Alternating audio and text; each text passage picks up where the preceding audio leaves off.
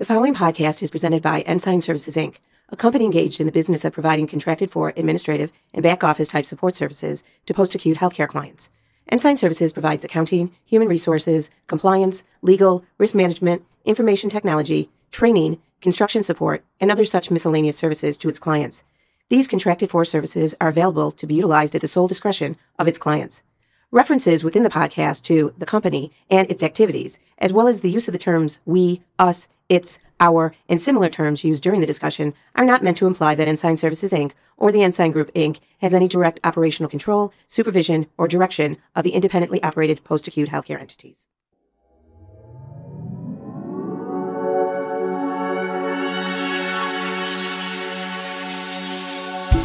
Ryan, have you been working out? A little bit here, there, a little bit here, there. I guess I already used that line on Barry. Barry just said no, he's been eating. See, and Clayton, I've been working out like a madman. Yeah. And then I went through different workouts, and he did a jazzercise. That's like 80s, 70s or 80s. I was around. It was 80s. Tae-Bo. Yep, and he goes, I'm not up to date on the recent workouts. And I said, I don't think you know what I'm talking about here, Barry. Yeah, I would agree with that. Well, thank you. It's for the introduction and asking me if I've been working out. I appreciate that. Yeah. You seem to have been yourself. It's got something. Yeah, well, thank you. I'm working out my belly. It's been a while. It feels like I'm glad to be participating in another podcast with you today. Yeah. And really, let me just jump in a bit here. And so as part of the annual meeting planning committee, which I'm on because I'm on it with you, we've been working a lot on our 25th anniversary annual meeting. It's coming up. It is. In fact, we're taking a trip out tomorrow to do some work on that. And in that, we've discussed really if there was one thing that we could just perfect, what would have the most dramatic effect on our operations, and what would that be if we could? And it seems like unanimously the discussion has led us to a true and full understanding really of the cluster model and everything that it entails. Yeah. So we really want to do a series of podcasts really digging into what it means to live the cluster model. So maybe start off by explaining, why you wanted this to be the focus. I was reading in a book, and I honestly right now can't remember what book it was that I read, but it just made this I think it was Atomic Habits, but I'm honestly not sure. And it says the lone wolf dies, but the pack survives. I mean, it's just a common saying, right? Lone wolf dies, the pack survives. And there's a lot of videos. If you're listening to this and you're interested, go Google Battle at Kruger. It's water buffaloes and lions and how the pack, allows people to survive. Okay. Go Google turtles save their own. If you've seen this video of like a turtle flipped over in the water and how they all band together to flip it back over. And there's so many different examples in the wild of how alone we die, but as a cluster we survive. Okay. The cluster model works in nature. Those are great examples right there. Yeah. And I, there's one that I shared at the Ubuntu annual meeting, and I want to share it here because I think it's an interesting one. The New York Times did a piece a while back on a mangrove forest that ran along the jungle in Southeast Asia. And an American biologist from Washington State, his name was Professor Hugh Smith. This was back in 1935, so I was like 15, right? And he's on a boat going down the river at night. And Smith looked up at one of the mangrove trees, and suddenly the entire canopy just started glowing. And then immediately it all went dark. And he said he's like, did I really see that? Right. Then the entire tree glowed again, and then it went entirely dark again twice in 3 seconds. Then all of the trees along the riverbank suddenly glowed in unison, and every tree on the river would flash and go dark at exactly the same time. Okay. Like he felt like he was being punked. Right. Like, or somebody's, right. Plugging in, as you kind of picture Christmas Vacation, Chevy Chase, and plugging in his house lights. And he came to realize, this Professor Smith, that the trees were covered with bioluminescent lightning bugs, and they were all illuminating at the exact same time. So he goes home and he writes this up in his journal, and he was super excited about this discovery made. And biologists said, no, that doesn't make any sense. And in fact, some called him a liar. The questions they would ask, why would male fireflies all glow in unison. That would only decrease their chances of distinguishing themselves to potential mates. So that's the question the biologists had, right? Mathematicians said, how could order come from chaos without a leader to direct it? That just doesn't just happen where they all... And entomologists asked how millions of fireflies could even see enough other fireflies to create the exact same pattern.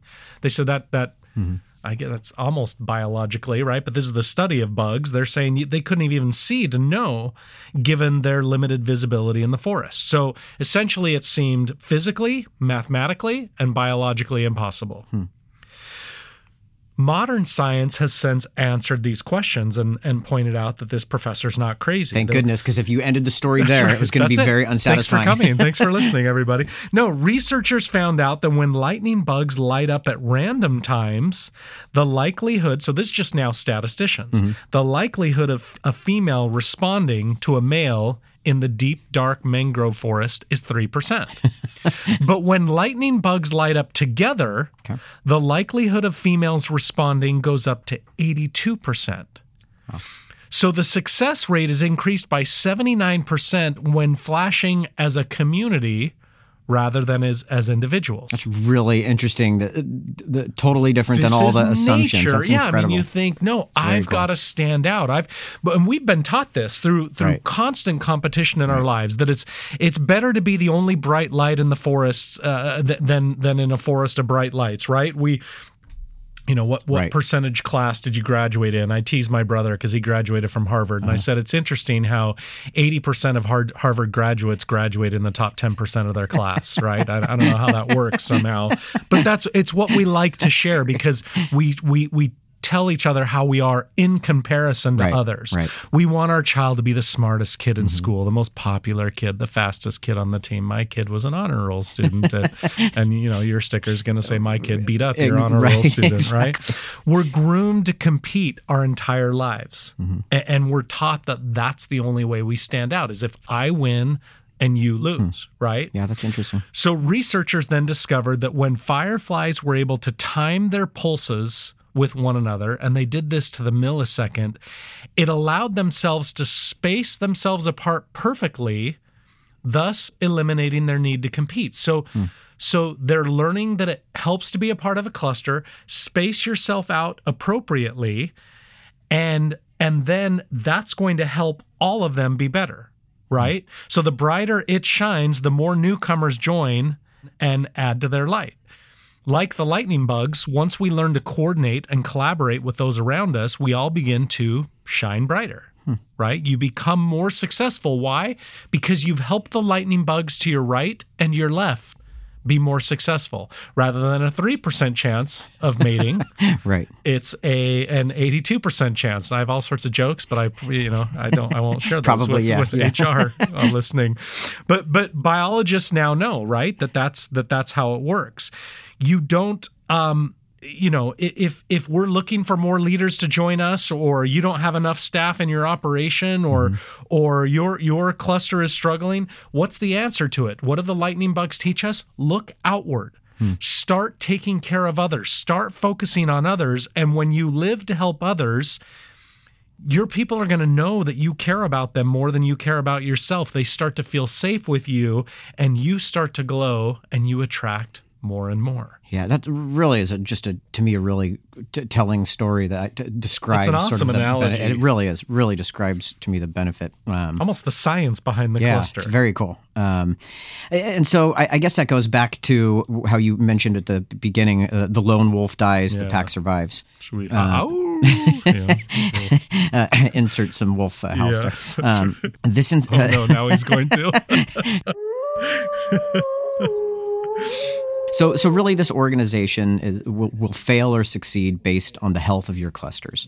If someone in an elevator were to ask you to describe a cluster, I'm assuming you're going to say something more than just, it's a group of operations near each other. So how would you say it? But that is kind of the answer I hear a lot of people say. We just, have facilities next to each other and they operate geographically close. There's a lot of principles, and I know this will take several podcasts to get them out, but I think my answer to them would be, a cluster is a group of peer operations that feel ownership for each other's results. Yes, every facility is its own separate legal entity, but they feel that ownership. They love each other enough to be held to high standards. They share best practices with each other.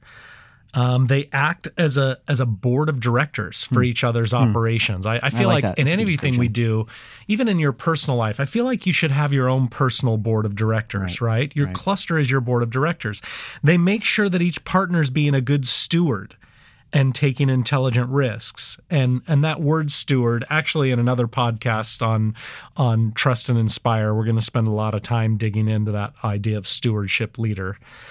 And they make sure that each partner is taking the right risks, right? That making sure that they're intelligent. But honestly, more than anything else, the most functional clusters that I see, they're like families. Yeah. The members of the family, they feel deep concern for one another. They sacrifice themselves to help their partners succeed. The best clusters I know are families. I really like that one. And so let's dig into a few of those if you don't mind. Yeah. And maybe let's start with the one you just said. A true cluster is really a family. What does that mean? So I often see clusters. There's different principles, and I see clusters trying to live those principles, and I see them saying, okay, let's start by having really tough conversations with each other. But they haven't established those necessary relationships of trust, right? So they jump right to the tough conversations. You think, Christopher is I don't know, say gifted in this. Like he has a lot of tough conversations with people. But if he does that without having a relationship with them, he's so much less effective. Yeah, that makes sense. That makes You've sense. got to establish those relationships that cause people to walk through walls for each other. We try to be tough and have those tough conversations, but if the person doesn't know that you care about them, then it's not going to go well. So take the time, one, to care about them, and then two, make sure they know that you care about them. So how do you do that? That's just frequent love notes. No. Clayton, you did, No, I do not send Great job your working people out. love notes. Yeah, no. First, look, this goes back to the mangrove forest. Okay. Become obsessed with their happiness and their success. The fireflies weren't thinking about themselves. They started thinking about their neighbor. Okay. I like that. Spencer Burton, I'm going to bring him up here. Okay. I have a son that met him once. I think my son was maybe 11 at the time. He's 15 now. Okay. And oftentimes, when I come home from work or meetings or travel, my son will say, "Hey, have you seen Spencer? How is he?" That's cool. Right? Yeah, no, that's and so awesome. he was younger at the time. But he's like, I like Spencer. He paid attention to me. That's cool. Like I think my son came to something I was doing with a boot camp that Spencer was at, and Spencer just went over and paid attention to him. And I'm sure, like anybody listening right now, you can think of people that are good at this and they've made you feel special. They stand out because they take an interest in you and they clearly care about your life outside of the job. And it just, it makes you feel like, okay, this person actually cares about who I am. And I think the second step is making sure you care about your cluster partner's success. Like really care about Right. it. I think anybody listening right now is going to say, yeah, I want them to be successul. Right. Of course we do. No, but do you care about their success? Do you stress about it? Right. Are you, we kind of have to deprogram ourselves of trying to beat each other out all the time. I want you to do well, but I'm going to beat you.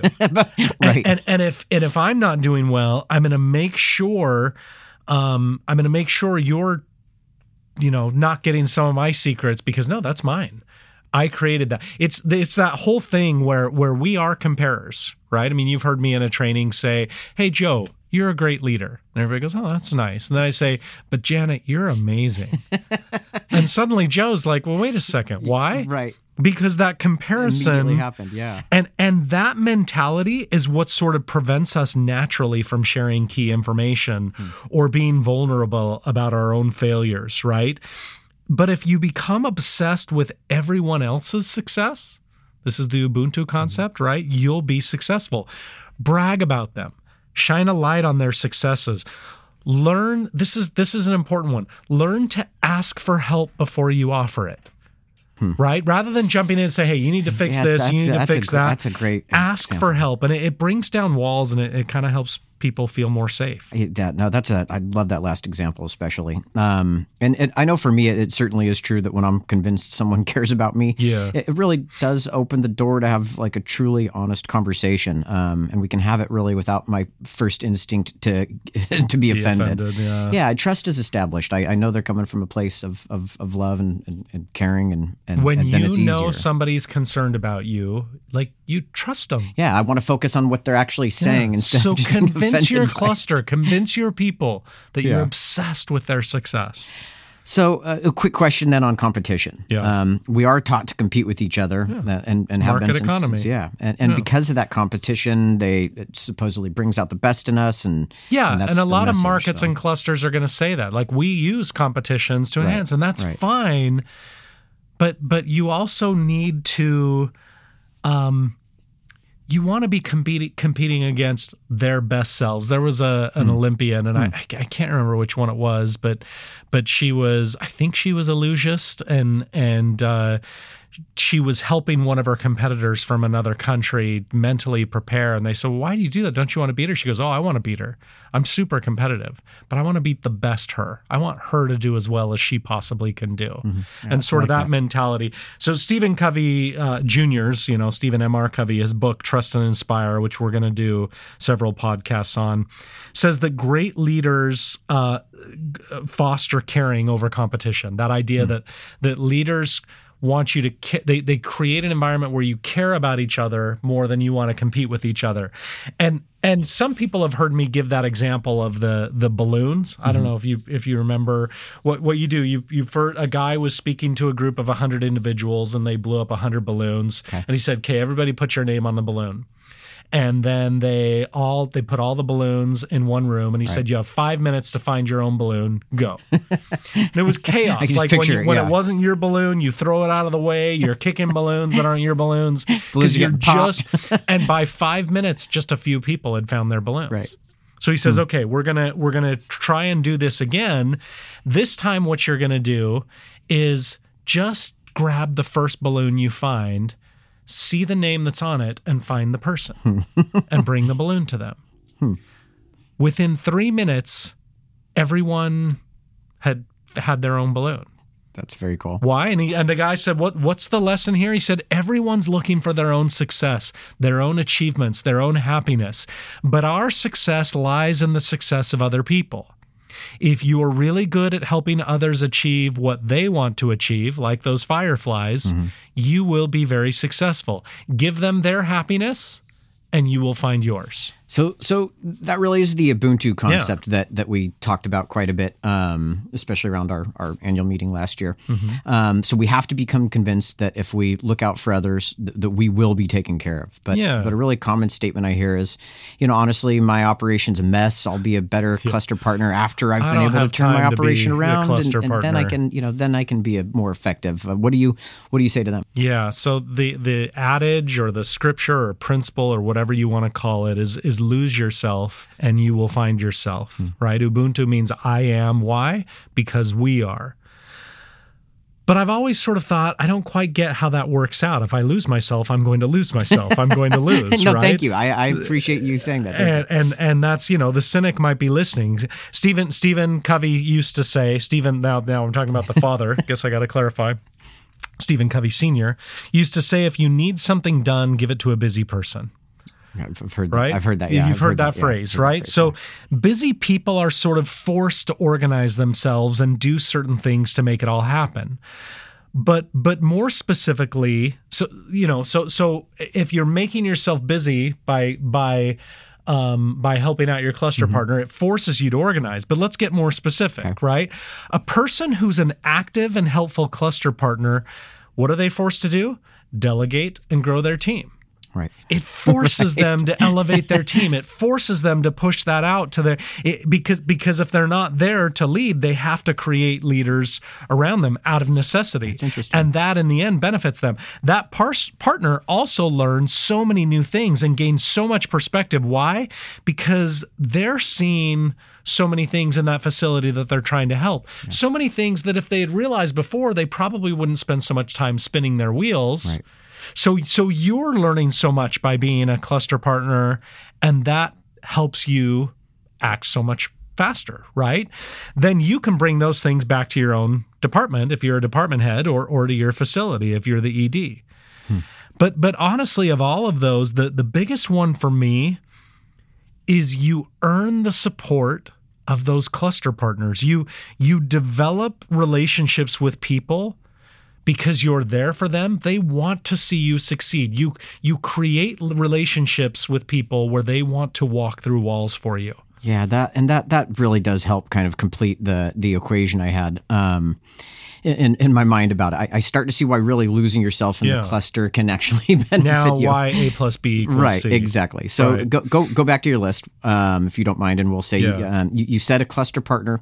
Make sure that you're being a good steward and in taking intelligent risks. What did you mean? And I know we're going to talk more in depth on steward. Yeah, but what did you mean by that? Let's talk about that here a little bit. As a leader, you are a steward. Okay. The entire concept of, you see commercials, be your own boss. Mm-hmm. That's a bunch of baloney. You're never your own boss. It's really not ever true. We're accountable to so many people, whether it be banks or employees or right. Community. When I left Ensign for a period of time, I was trying to start what was going to be an East Coast affiliate, and we raised $30 million. I think it was from Morgan Stanley, but I can't quite remember. Okay.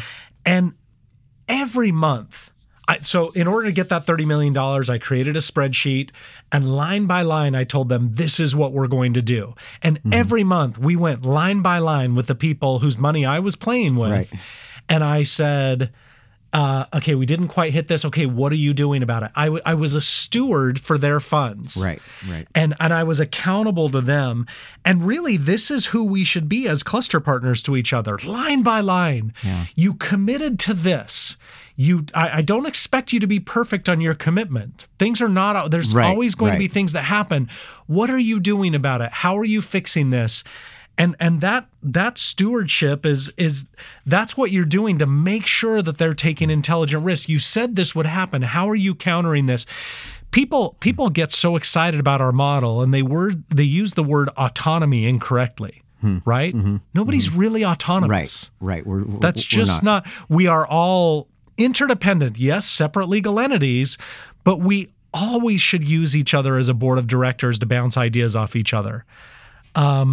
I get leaders so hung up on, well, I can do what I want, and I don't need approval. Right. But if you do, you're morons. Like if you're not looking for other people's perspectives, if you're not looking for people to poke holes, we should be looking for people who see things from other angles. Help me see what I can't see or what I don't see. That should be what we're constantly saying to each other. That's what you should be saying to your cluster partners. That's what you should be saying to your resources, right? The last podcast with Barry was just on that field orchestrated doesn't mean you just tell them what to do. You need to be looking for their input and debating them and asking for that debate. That's, to me, intelligent risks, right? Means we're asking everyone and their dog, what they think about decisions we make, even, and I like this concept of harvesting dissension. I love that phrase, harvesting dissension, really. You're just looking for it. You're pushing for it. Right. You're pushing for it. You're with me. Tell me what I don't see. Nurturing it. Yeah. No, I really like that. That's great. I like the concept of stewardship as well. We really are accountable to so many different people, as our jobs do affect so many other people inside and outside the organization. And so that really... Your employees, their families, the residents, their families. We're stewards to all of them. And that sort of runs into the next one that I wanted you to touch on, which is that you serve as a board of directors for each other, sharing best practices. Yeah. And again, I mentioned this earlier, the advice... just if you get nothing out of this podcast, learn to ask for help before you offer it. That's a great, sounds like it should be a new golden rule. That's a great rule. Just hey, can you help me with this? And can you, I feel like people that are good at that, they're able to offer help so much more easily. Find the good in your cluster partners. See what they're doing and what they're not, and what what they're doing that you're not doing, right? And then give them genuine opportunities to teach you. Don't patronize them. Hey, can you help me with? And they have stuff they can help you with. So find those things. Then once that's happened, then help where you see that you can. In fact, I'd say even to go one step further, don't just ask for help where you see them succeeding. I would say shine a light for others to see. Cluster partners need to be better at saying, hey, I need to point out what they're doing over here, and it's awesome. And I want to share. Sometimes people have a hard time sharing their own successes because they want to be humble, and that's a good goal, and all of those things. And so it's hard. They feel like they're bragging. That means it's your job as cluster partners to share, these great things that are happening. When you do that genuinely, walls are taken down, and they're so much more receptive to the help that you're offering. Why? Because you've already pointed out, you've already wrapped them in psychological safety by pointing out these great things that you see that they're doing. Oh, that's awesome. More just great advice and steps to take. I know I sometimes see shout out walls in have you facilities. Seen those in facilities where hey, Joe is so great. I love this CNA. Exactly. And really, I love when I see the same mentality in a cluster or market, where like you just said, leaders are calling attention to great things that other leaders are doing, not competition really, but caring. Yes. And so let's combine the last two. Love one another enough to hold each other accountable to high standards, and feel ownership for the results of each other. Yeah. What do you want to touch on those? So let's think about it this way. When you really love someone, so picture someone that you really love. You're probably picturing me. How did you immediately knew? Yeah, no, I know. When you really care about them, do you lower your accountability to them or do you increase it? I feel like, I've had a lot of people, a lot of leaders that have said, well, my staff are kind of holding me hostage. I can't hold them accountable. But I feel like accountability is the way that we show our love for each other. One of our market leaders said that, she said this a couple of years ago. She said, leaders today are too afraid of high expectations. We're so afraid of failure that we lower our expectations to coddle people. Does that make sense? Yeah, that's a very insightful. Yeah. But my best example, I with my kids, I want them, someone that I have absolute love for, that I would die for. I want them to be better than I ever was. Yeah. That's just a common feeling that a parent has because they love them so much. Those are the feelings I should have towards my cluster partners, towards my people. I set high expectations, like going back to my kids, and we have real accountability discussions. This is how we need to be as partners. I feel too often that we really just focus on our own operations. Right. That's what this is what I need to do. And then we tell our cluster partners, hey, if there's anything I can do to help you, please let me know.